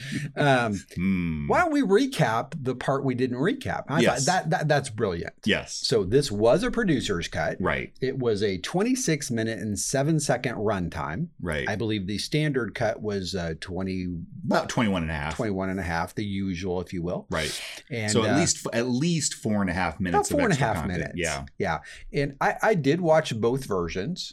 And I want to talk about that in a minute, but I will also say that this episode first aired, which I forgot to say. Like, we just blew right through this. Yeah. I did not have We got distracted by our sausage. delightful banter. Oh, it's so good. Just edit all that out. This first aired on January 9th of 2014. So this is the first episode of the new year. Right. We had not had an episode since Cone of Dunshire, which was a double episode. November 21st. Right. So it's been a hot minute. Yeah. It's like basically a month and a half of wait time, which, in NBC or network television terms, not that bad because the holidays and whatnot. But if you're a fan of the show, that feels like a long time. Yeah. Yeah. Especially, Cone's is a great episode and you're thinking, right, I love where this is going. Right. Gimme. Right. Yeah. 6 weeks. So there you go. But at this point, we've talked a little bit about context as well. The lineup this Thursday night was Community at 8, Parks and Rec at 8:30. The Michael J. Fox Show, Sean Saves the World at 9 o'clock. Oh. The Michael J. Fox Show at 9:30, and then Parenthood at 10. So just to give you some context of what was going on in 2014. Not bad. Roughly 10 years ago. Yeah. As we record the podcast here. Wow. So there you have it. So I thought that was worth recapping, and no deleted scenes, as we said this week, because they put most of it, I think, in the canon producer's cut. Yeah, I think every time we've had a producer's cut, I don't recall ever having producer's cut, standard cut, and deleted very scenes. Rarely. Yeah. Maybe. And if you did, it was like 3 seconds. Like, right. Barely worth it. Like no deleted scenes end. I'll tell you what, though. I was happy to have a producer's cut because it's been a minute. We've been kind of looking forward to that. Yeah. I miss like season 1, season 2 commentaries, though, that we would get with the producers' cuts. They have the alternative audio track and you could just listen to them talk about the episode. They haven't done one of those in a while on these DVDs. That's a very interesting point. Like when they first started the DVD series of the show, it seemed like they might do a commentary every 2 or 3 producers' cut. They might include a commentary on it. And I believe they stopped doing that, I want to say midway through season 2. I mean, it's been a long time. That sounds right. I think it's definitely I missed that too. Since then. Yeah. I will say they were never like totally revealing. It was usually them just joshing around while they watched the show together. Which can be fun. It was fun. It was entertaining to listen to. But I know to. what you mean. It's not like they said, when we shot this shot, we actually had a difficulty because a kangaroo came up and started. No, I think that's what we were looking for when we first started listening to those. Right. And you can get a little of that maybe off book in a YouTube video or some of their commentary, but they're not a behind the scenes. Right. That would have been nice to have some behind the scenes though. Yeah. I think that was a shame that we don't have that from this series, given the cast and the crew and all the amazing people involved. That would have just been the icing on the cake, I think. Absolutely. So yeah, maybe if that stuff exists somewhere, maybe they'll do like a 20th anniversary DVD Green Ray or whatever we're watching at that point, or all digital download whatever thing is with the making of. No, you heard it first here. Green Ray. It's Hold happening. out for it. Yeah. Yeah. It's a sensation. It's going to happen. The world on fire. Mm-hmm. Oh my God.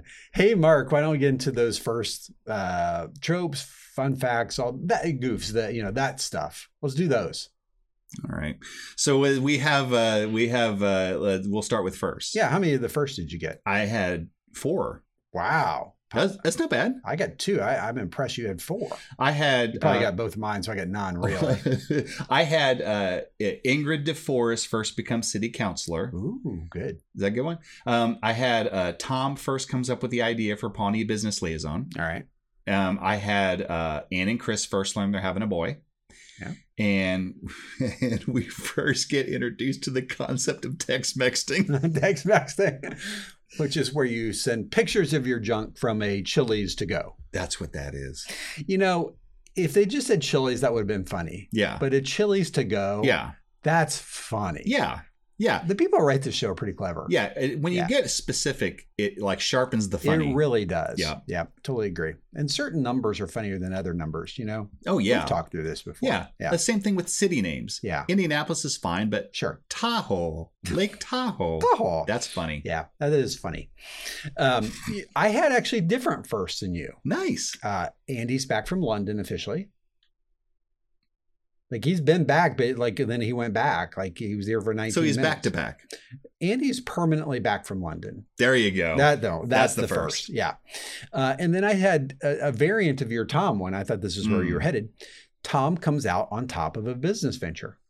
Because really, this is the first time. Yes, he had to sell, but he came out cash positive. It was no failure like Entertainment 720. You know what? Great point. So I agree. It's a first for Tom. So yeah. Good for him. How about lasts, Mark? Do you have any lasts? I hadn't thought about that. Yeah, I got a last today. It's Leslie's last day as a city councilor. Yeah. Your last day is that. You get the idea. Yeah. So it's the last day that Ann and Chris don't know what their baby's gender is. Yeah, there are lots of lasts in this one. Yeah. Last time we do this segment, like what? So last time we ever say the word sauce. Good. Yeah. I promise. Yep. Hey, speaking of that, let's move into tropes. That's part of our sauce. Oh my God. What'd you get this week? I made a mistake on tropes. You did. Oh, I clocked them in real time. Oh. And I don't want to tell you how many. Well, that's all right. I mean, that's actually kind of impressive. I got 24. Wow. But you know what I'm going to do instead of that? No. I'm just going to pick a couple highlights that you don't say. All right. Well, I did pretty well. I have like 12. Wow. I think 11. Between us, we got like 36 tropes. Yeah. Some of them are probably the same. Yeah. Yeah. We're over-prepared. Over-prepared LFP. Yeah, LFP. Yeah. OPLFP. My God. Dig it. I have PBJ Punching Bag Jerry. Oh my God, yes. And I always, because I'm lazy, I always include Jerry, Gary, Larry, sure, Lenny, because that's a thing now. You boring grandpa. Am I Lenny now? I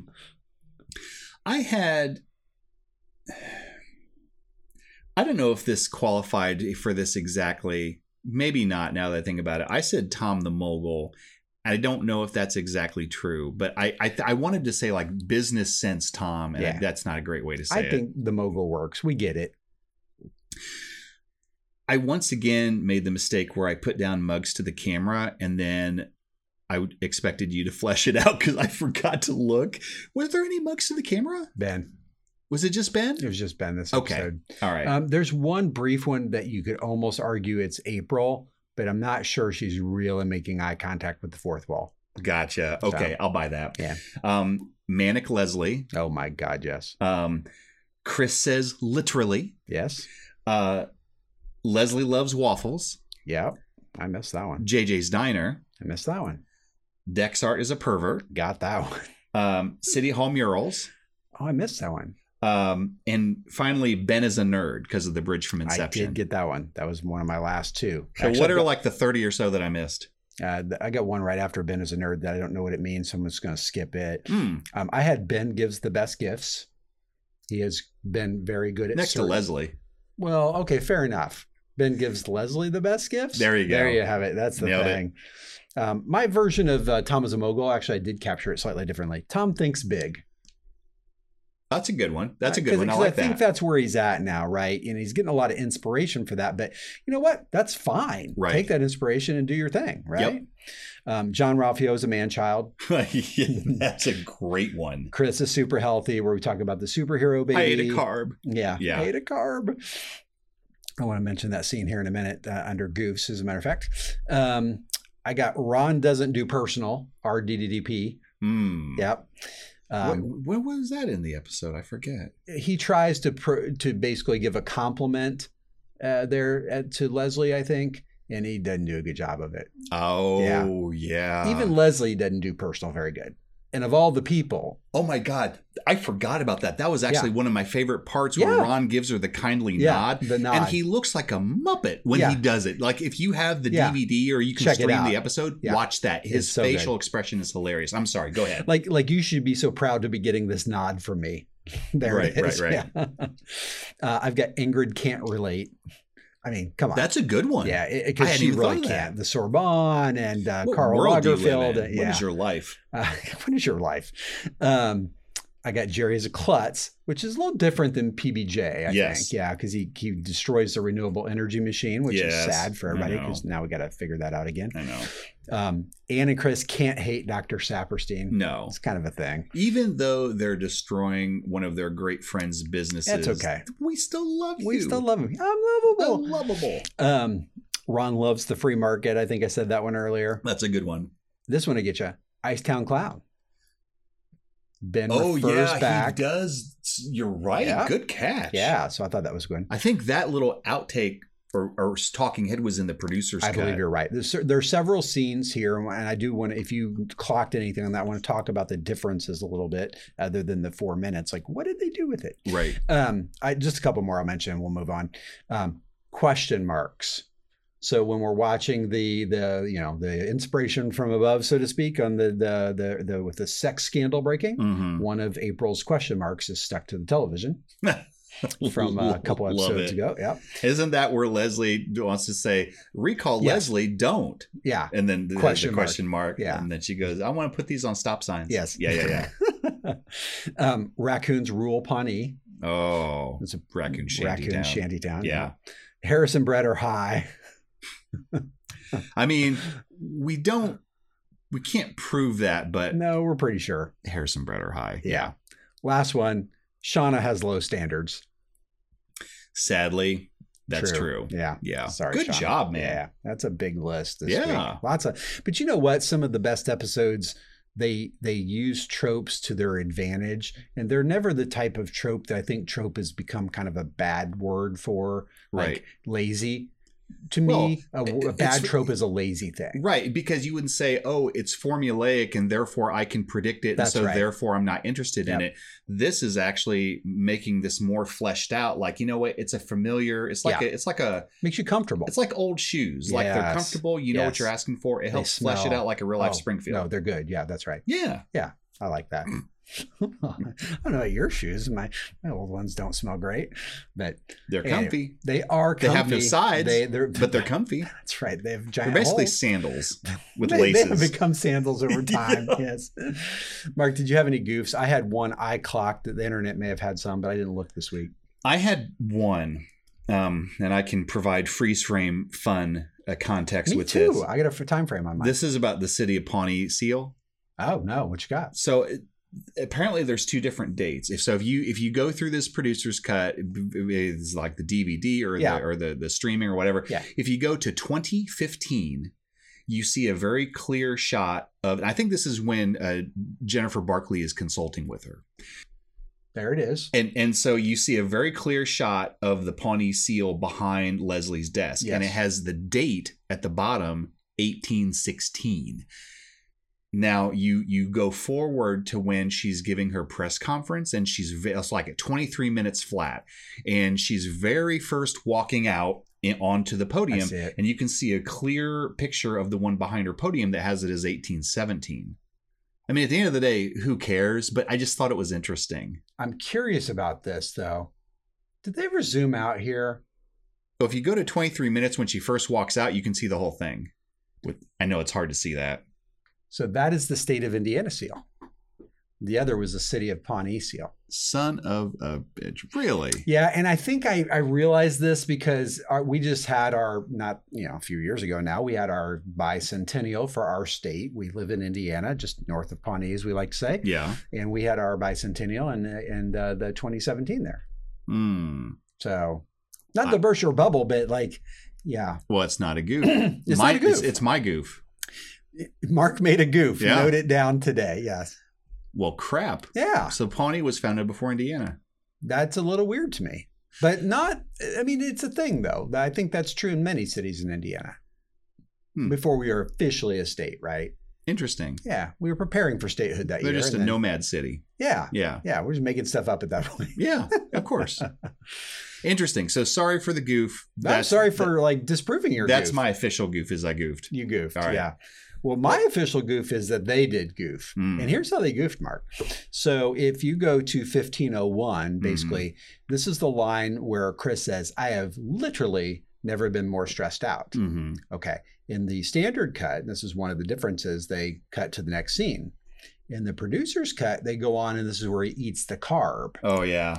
Well, the restaurant ambiance soundtrack that's been playing during the entire scene dies. It's gone. It's dead silent beginning at 1501 after Chris says his line. Oh, it's just weird.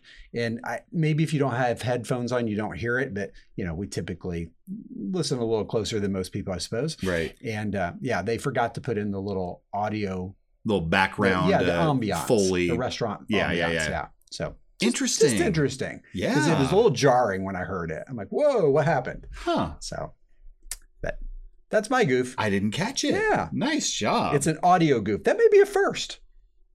I think you're right. Yeah. Yeah. So maybe we can get a video goof next time. Yeah. One of the other types of goofs. Mark, did you have any fun facts? I did not this week. Well, I'll say them now because you're going to disprove them. But, I'm so sorry. I have one that's, we already talked about, you can see Mike Shore in the kitchen, right? Yeah. We had already also said, depending on whether you consider London Parts 1 and 2 to be one large episode or two episodes, this is either the 99th or 100th episode. Yeah. I like to count them as two. So I think this is 100th episode. Yeah, we just had our 100th episode. So I like to count it that way too. That's right. I mean, we're at 150 with all of our specials and all those things. We're way up there, but our canon episodes, we've crossed 100 now. Right. So yay us. Yes. Yay Parks, yay us. Yeah, we're also closing in on 150,000 downloads. Yeah, I saw that. Yeah. So any day now, hopefully. Nice. And then the only other thing I had, I think we've mentioned this in the past, Kristen Bell goes on to star in a show that you're going to watch called The Good Place, another Mike Shore vehicle. And I did see the pilot, and I do want to watch it. Yeah. And you know how to spell it. And Adam Scott was in that show with Kristen Bell. There you go. So, yeah. Nice fun fact. Yeah. That's terrific. That's what we got. Mark, let's get into our scores and wrap this thing up. Oh, I'm gonna. Here we go.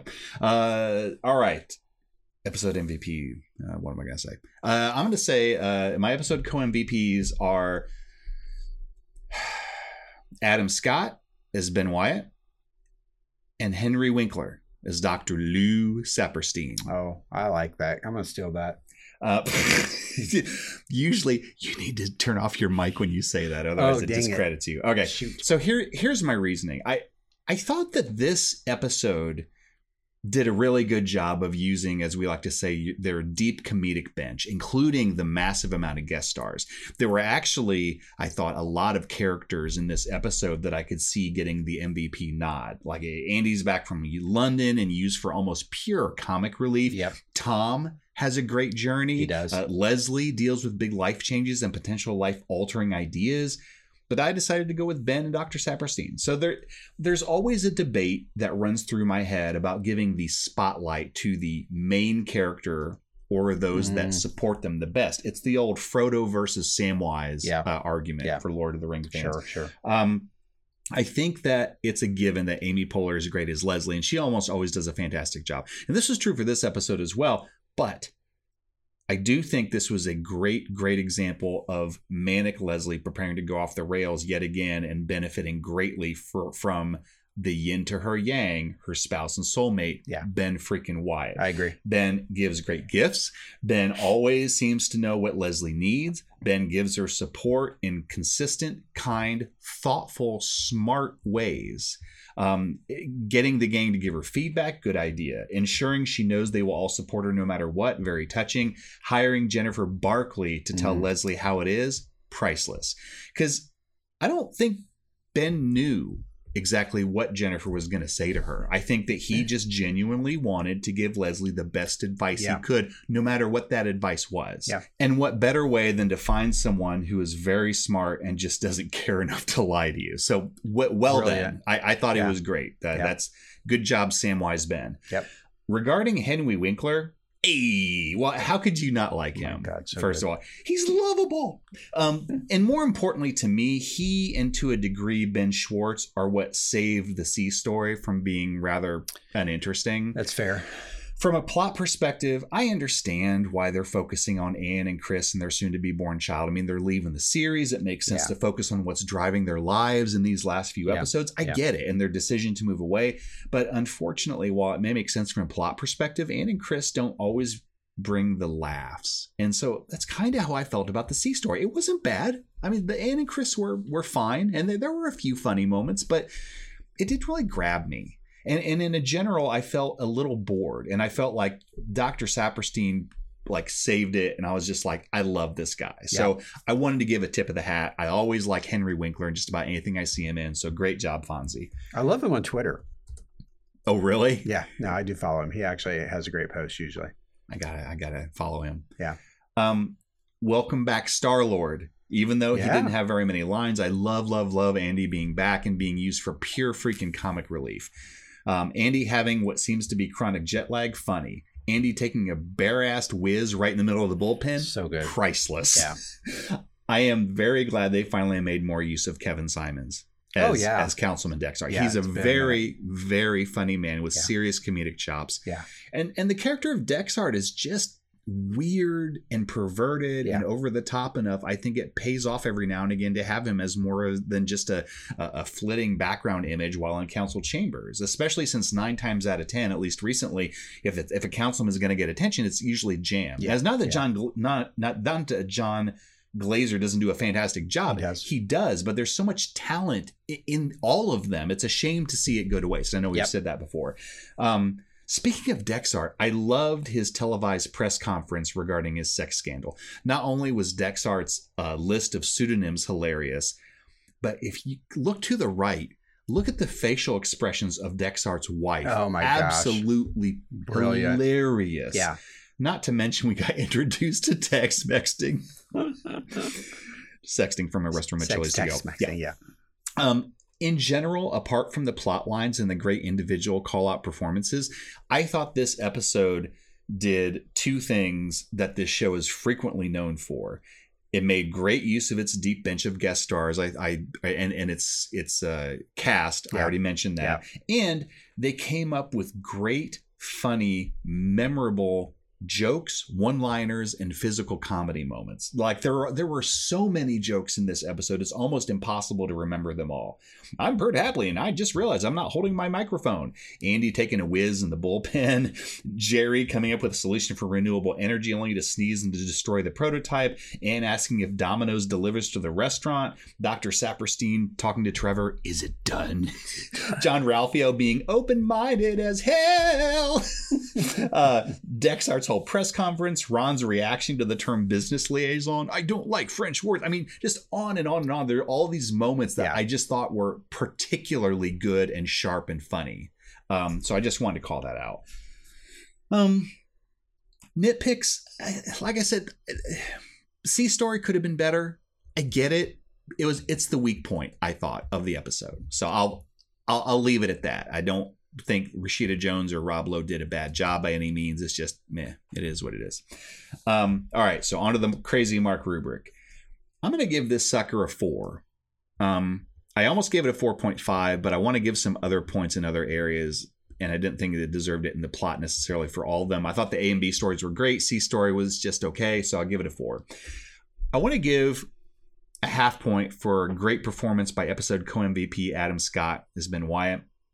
I want to give 1 whole point to not only a good use of the deep comedic bench, but also a very nice list of guest stars, including my other episode co-MVP, Henry Winkler as Dr. Lou Saperstein. Yep. Also, Catherine Hahn as Jennifer Barkley, Kristen Bell, Ingrid DeForest, Ben Schwartz, John Ralphio, Kevin Simons as Sexy Dexy Councilman Dexhart, Allison Becker as the Tweep, Mark Evan Jackson as Trevor Nelson, adopted brother Jay Jackson as Perd Hapley. Okay, not really. Colton Dunn as Brett, Harris Whittles as Harris. And I also want to call out 2 of the people that were on the Pawnee Shark Tank, like the idea pictures. Yeah. The guy who did, Dan Cole played Greg Phillips, who invented the phone abacus or phone-bacus. And then Abby McBride, whose character name was Probably Jennings. I love that. First name, Probably. Yeah. That is awful and we great fun at the with same names time. And their tropes, Mark. We did. Oh my God. Shame on us. I know it. She invented the automated word counter. Get out. 2 words. So 1 point for all that. I'm going to give 1 point for what I wanted to call out as good performances, even though they weren't co-MVPs. Good performances by Amy Poehler as Leslie Knope, Aziz Ansari as Tom Haverford, Chris Pratt as Andy Dwyer, and Catherine Hahn as Jennifer Barkley. I thought they did great jobs, and I wanted to give them a point call out for that. I'm going to give half point for what I call the Springfield combo. Like, again, I said it before, I'll say it again, all the recurring characters, all the tropes that once again make Pawnee feel like a real-life Springfield from The Simpsons. They did a really good job with that. I'm going to give half point for what I call the Shark Tank combo. Like all the hilarious pitches made by everyone, including the Parks and Rec gang. I thought that was great. I'm going to give half point for what I call the joke combo. I already mentioned this above, so I won't go through the list, but there are so many memorable jokes in this episode. Just like, it's great job. I'm going to give half point for what I call the resolution combo. Leslie deciding not to run again. Tom realizing he could do what April did to make a new job title for himself. And Ann and Chris finding out their baby's gender. And finally, I'm going to give half point for what I've used before. I'm going to call it the bookend combo. I love the cold open with Andy's jet lag, ending with a romp with April as she sprays him with a garden hose inside the house. And Leslie and Ben talking in front of their bench by the mural of wildflowers and ending with their whirlwind trip to Paris. So you add up all the crazy mark points there, and you come up with 9.0 Little Sebastians. I also watched the standard cut versus the producer's cut. I like the producer's cut more, but I don't think enough to give it a different score. So I'm going to stick with 9 for both episodes. Another strong one. I was really impressed with this. They're not running out of gas by any means. So, Alan, that's some pretty sweet sauce there, eh, Ace? Oh my God! Rock the scuba. It's been a minute since we did that one, and it fits today. It certainly does. Oh my gosh! Yep. Yeah. Well, thank you. Scuba incoming. Caught. All right. So, a lot of good points there, Mark. I will do my best not to repeat all of them. I will start with my MVPs. I have 5. My God. Which should tell you a little something about how I felt about the episode. So I kind of split it. I said from the cast perspective, like the standard cast. Amy and Adam, like they're the dynamic duo. They're the yin and yang. I think, Ben is not Ben, the Ben we love without Leslie there to kind of, inspire and support him. She brings out his best. Absolutely. And totally vice versa, right? Like Amy could be somewhat intolerable, or Leslie, of course, could be somewhat intolerable at times in her manic modes, but Ben always kind of brings her back to center. And I think Here, he was really struggling with how to do that. And then the brilliant idea of bringing in Jen Barkley, right? Yep. I mean, $1,200 for some peace of mind. And I think it made a change in Leslie's life, because if she'd gone down this path, how bad that would have been, right? I mean, I love the phrase morons and monsters. College band name called it. Nailed it. Like that some of the writing in this episode is so particularly good that you almost forget to think about it. Like, that's a good episode. Yeah. So, I'm giving the writers an MVP too. Why not? Right. Sure. The technical cast and crew, amazing. MVP. Everybody. You're like Oprah. Almost everyone gets a car. But specifically on the guest star side, Catherine Hahn, Henry Winkler, Kevin Simons. I don't know what else to say. Yeah. They're all so good. And honestly, really, Henry Winkler is a relatively small part here, but he saves the C story. Without it, I really don't love the C story. And I think without it, I also would not have given this score, which allowed it to raise, in my mind, up a 0.5 point, not just because of his performance, but because of the way they interwove it. Mm-hmm. So A story, great. B story, really good. C story, I said okay plus, and the plus comes from Dr. Saperstein. It just does. But great guest stars in here. You've already pointed out all those. I won't repeat them, but those three in particular. Agreed. Overprepared Leslie scheduling a press conference before she even knows what she's going to say. So Leslie, right? Interesting. It makes you realize you're going to have to make a decision. So from a motivational standpoint, it's weird, right? We wouldn't do it, but it's not a bad idea for her, I guess. I'll say it that way. So most normal humans, don't do that, please. Because, but I love what she did with the press conference, I think she thought in her head she wanted to capitalize on the timing of the sex scandal. Sure. Right. And I think at the point she called it, she probably believed she was going to announce her candidacy. Right. In fairness. Right. But, it became pretty evident quickly that she didn't know what she was going to do exactly. Right. And most sane people would have called off the press conference at that point, but not Leslie. And we love her for that. Right. The whole Bensley vibe in this episode, I think, just really sells the A story, capped by a romantic trip to Paris at the end. You just don't get any better than that. The gift giving, we've already mentioned Jen Barkley's presence in that story, just amazing. I like you said a little bit as well. I love John Glazer, but we've been jammed so many times for so many weeks in a row in the city council. It was really nice to have Kevin Simons back. A guest on our show, by the way. Right. One of our first guests. That's right. Was he the first guest? Yeah. He was our first guest. He certainly was. Yeah. I meant to reach out to him actually just to see, because we've chatted a few times, so I'm pretty sure he would have commented. I wanted to see. I remember we talked about this episode with him, the sex text-mex thing. I mean, it's classic. So if you get a chance, go out and re-listen to our interview. I'm actually going to do that too. I did not get a chance to do that again, but maybe we can have Kevin or maybe some of those early guests back on as we wrap up the show. How cool would that be? That would be way cool. I'm going to see if we can make that happen with our producers. So great use of the comedic bench in general. And overall, I feel like this may be the best episode of season 6 so far. I give it 9.5 Little Sebastians. And I think if they could have fixed the problems with the C story, and I don't know if they're fixable, frankly, this could have been a 10-0. It was right there on the 9.5 for me. And I just like the episode so much that I probably gave it the extra oomph to get it to the 9.5 based on how I felt about it, not necessarily just scoring on its technical merits. Yeah. So that's where I landed. Yeah, I respect that. I mean, even the C story, when I rethink about it, it's not bad. No, it's not bad. I think Rashida Jones, I'm not a huge fan of that plot line. I don't think they did a ton of funny stuff with it plot wise, but that may have been like when we talk about predictable tropes, it might have actually suffered that a little bit. The hungry pregnant woman, right? I mean, again, I think they made it very Parks, you know what I mean? And they took it to another level where she's going to put the woman's face in a deep fryer if she didn't get her appetizer in 30 seconds. But again, it did rest on maybe some standard tropes a little bit. The C story specifically. But having said that, I think that Rashida Jones and Rob Lowe actually had more than one moment each where they like, okay, that was a pretty funny delivery. Agreed. You know, so I give them credit. Yeah. Even their worst story wasn't horrible. Yeah. It wasn't bad. That's why I'm at a 9.5. I think if it hadn't been that good, I would have easily been at an 8.5 or a 9 instead of a 9 or 9.5. So, right.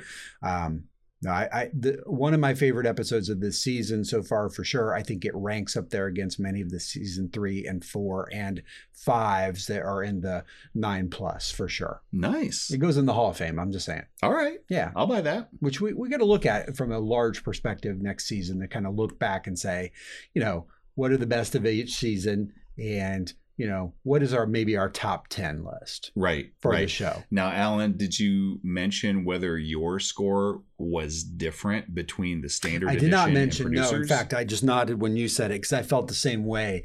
I watched the standard cut.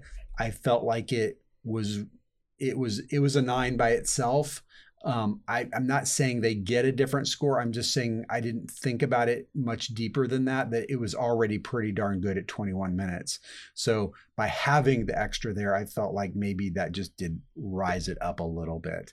To say it differently though, if I had to score, I would not take away for the difference, if that makes sense. Yeah, I've confused myself, but what you know what I mean? I think I'm the same way. I don't think I'm that far away from you because I think that the standard edition, the standard aired edition, deserves a 9. Yeah. And I thought the producer's cut was better. I just couldn't quite get to 9.5. But I don't think I was that far off. You know what we need? We need quarter points. We certainly do, and we need better parking spaces. Oh my God. Yeah. And leadership. And less sauce. Less freaking sauce. I think that's it. I think we've nailed it, Mark. That's the show. If we can get that right next week, it'd be worth listening to. I'm going to go back out to the food trucks. You really should. Yeah. I need some more coffee. Yeah. Oh my God, do I need more coffee? Yeah. Well, Mark, you know, we should probably mention that we'll be back eventually at some point. I don't know when. Whenever we feel like it, I guess. Is that fair to say?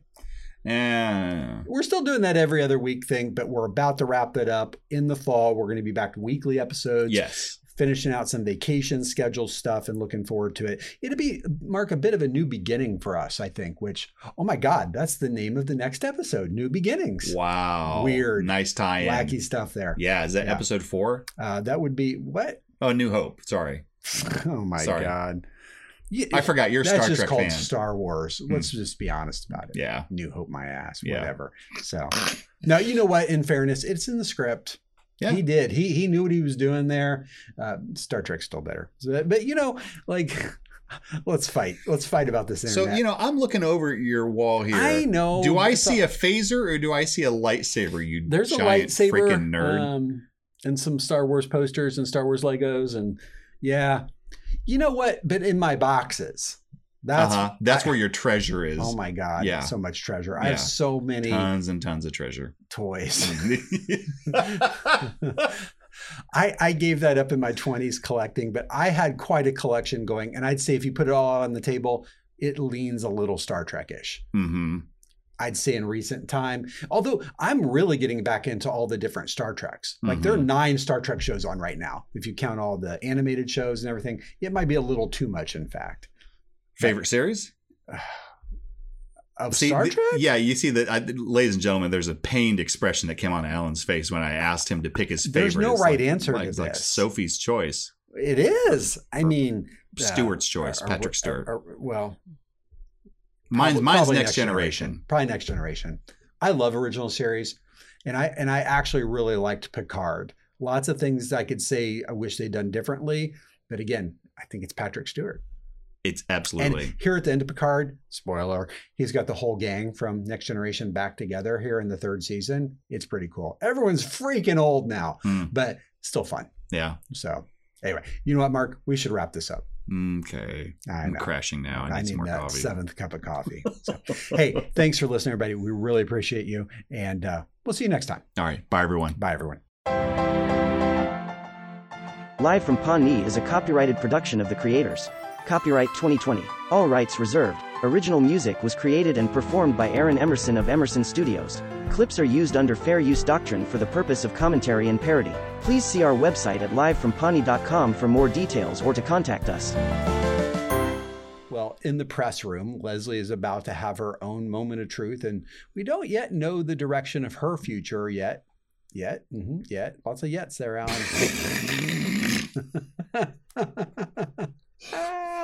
I proofread most of these, apparently not all the way up to V. If you put a penny on the arm of the record player, it'll keep it from skipping. Oh my God, I should try that. Yeah. Put a penny on my head. Yep. See how that works? Yep.